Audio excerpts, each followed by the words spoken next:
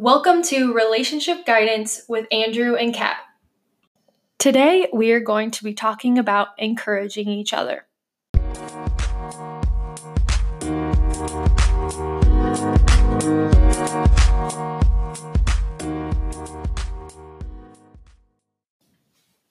All right, so today we're talking about encouraging each other. Okay, yeah, that's a good one.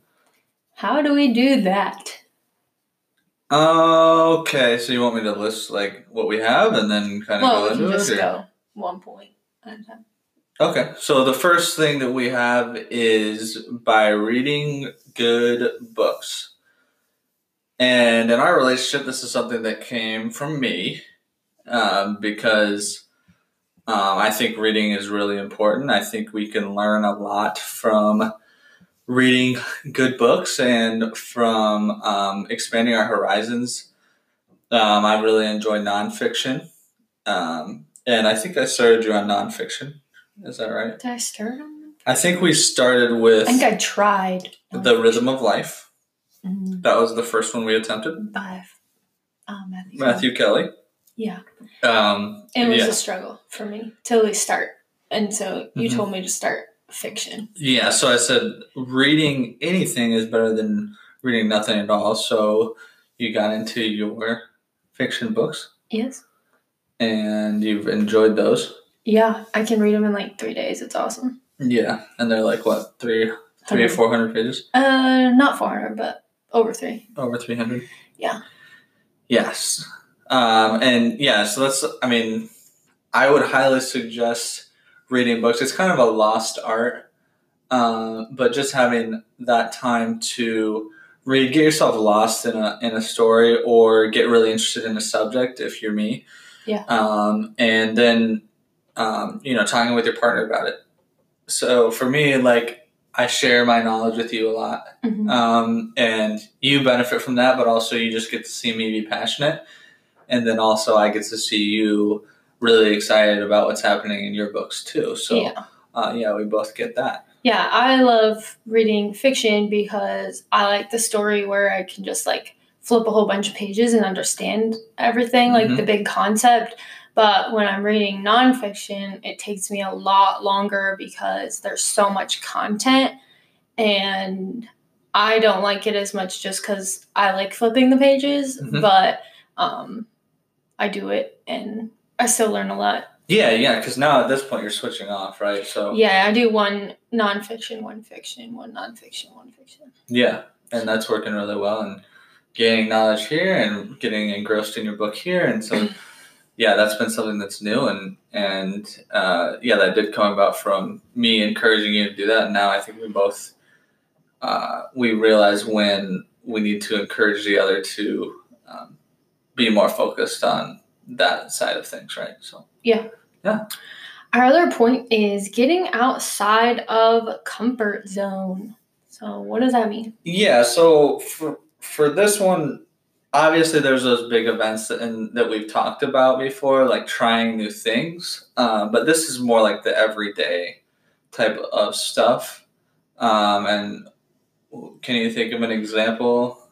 Yeah, so I needed to print something, and we don't have a printer at our apartment. Right. So we had to go to a local printing shop, which we found was Office Max. And we show up, and no one's behind the desk where we need to print. And so I was okay, we're just waiting, someone's gonna come up, it's gonna be fine.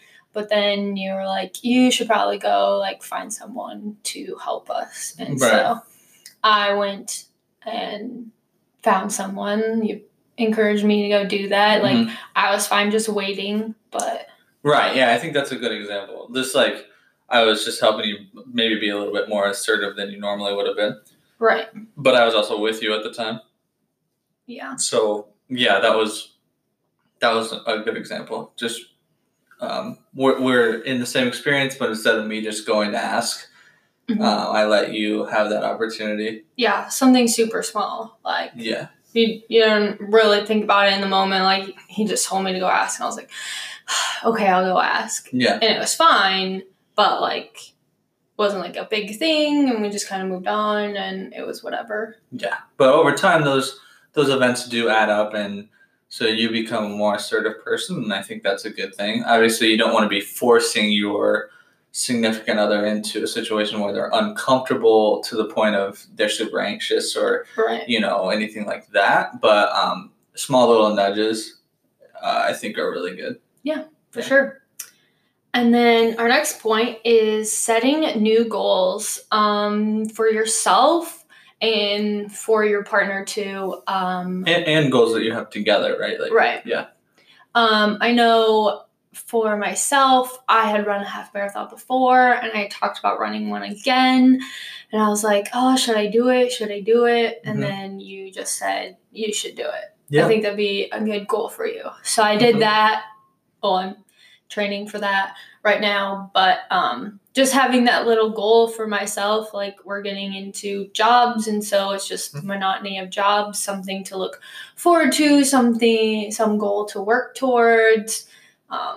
So yeah, and you definitely helped me with my academic goals, I would say, to really narrow my focus on what's going to interest me, and then also combine that with our financial goals. What's going to line up for our future, and you helped me to narrow that down and to also pursue something that maybe I won't make the absolute most amount of money, but that I'm going to be a lot happier in. And so that's the path that I'm on now, and that helps a lot to just have somebody to encourage you down that path, and who sees on the outside, right? Like, I know what your passion is, right? And we have those conversations a lot, where the person who's experiencing it doesn't see where they're going wrong, but it's like, hey, you're missing your passion here, right? So it's just really good to have your partner there to encourage you, which is what that's about. So yeah, and so then going along with setting new goals, we also want to talk about setting guidelines for your goals. So I wanted to run a half marathon, and of course you have to train, and so you have a training program. But the first time I ran my half marathon, I had friends to run with. So every time I went running, someone was always there to be like, yep, we're going, like, we're going to do this. And I was like, okay, cool. Like, you're with me. It's fine. But now training, I don't have that person. Like, I don't have someone to run with. And so it's a lot more difficult. And so I need Andrew to help me. I need him to push me. And it's okay for him to push me. So we're setting those guidelines like, hey, this is what I'm going to be doing. Like, this is my plan. This is what I'm going to be running. I need you, like, if I'm not in it, you need to tell me to do it. Just do it. And I'll be fine. Like, I won't like it, but it'll help me in the long run. And I gave him permission to push me, obviously, to an extent. But yeah, to an extent, not into the point of physical pain. But if you're sore and you're not feeling it, definitely I give you that nudge out the door. And also, too, there's an aspect of you had a specific goal and you were on a specific training program. But I kind of modified it, right? Because your goal is a specific time goal, right? So in this situation, you needed to kind of change what you were doing and get more miles in versus just being able to finish the race. Like, you've already done that, right? So you have a very specific goal. And so it was helping to use my expertise in the area, which is, I guess that's overstatement, right? I'm not an expert, but I definitely did know how to get you to the time portion of it. So that was really important. Right. Yeah. And on top of that too, I did also want to mention you have your own individual goal for the marathon, right? Right. And that half marathon. Right, let's not get ahead of ourselves. Let's not get ahead of ourselves, right? Yeah. So the half marathon. And the thing is that that's okay, right? You have your own goal. Like, I didn't have to do it with you. And I think that's important too, to have goals that you have together, but also to have your own goals. Like, it's still fine to have like your own career goals.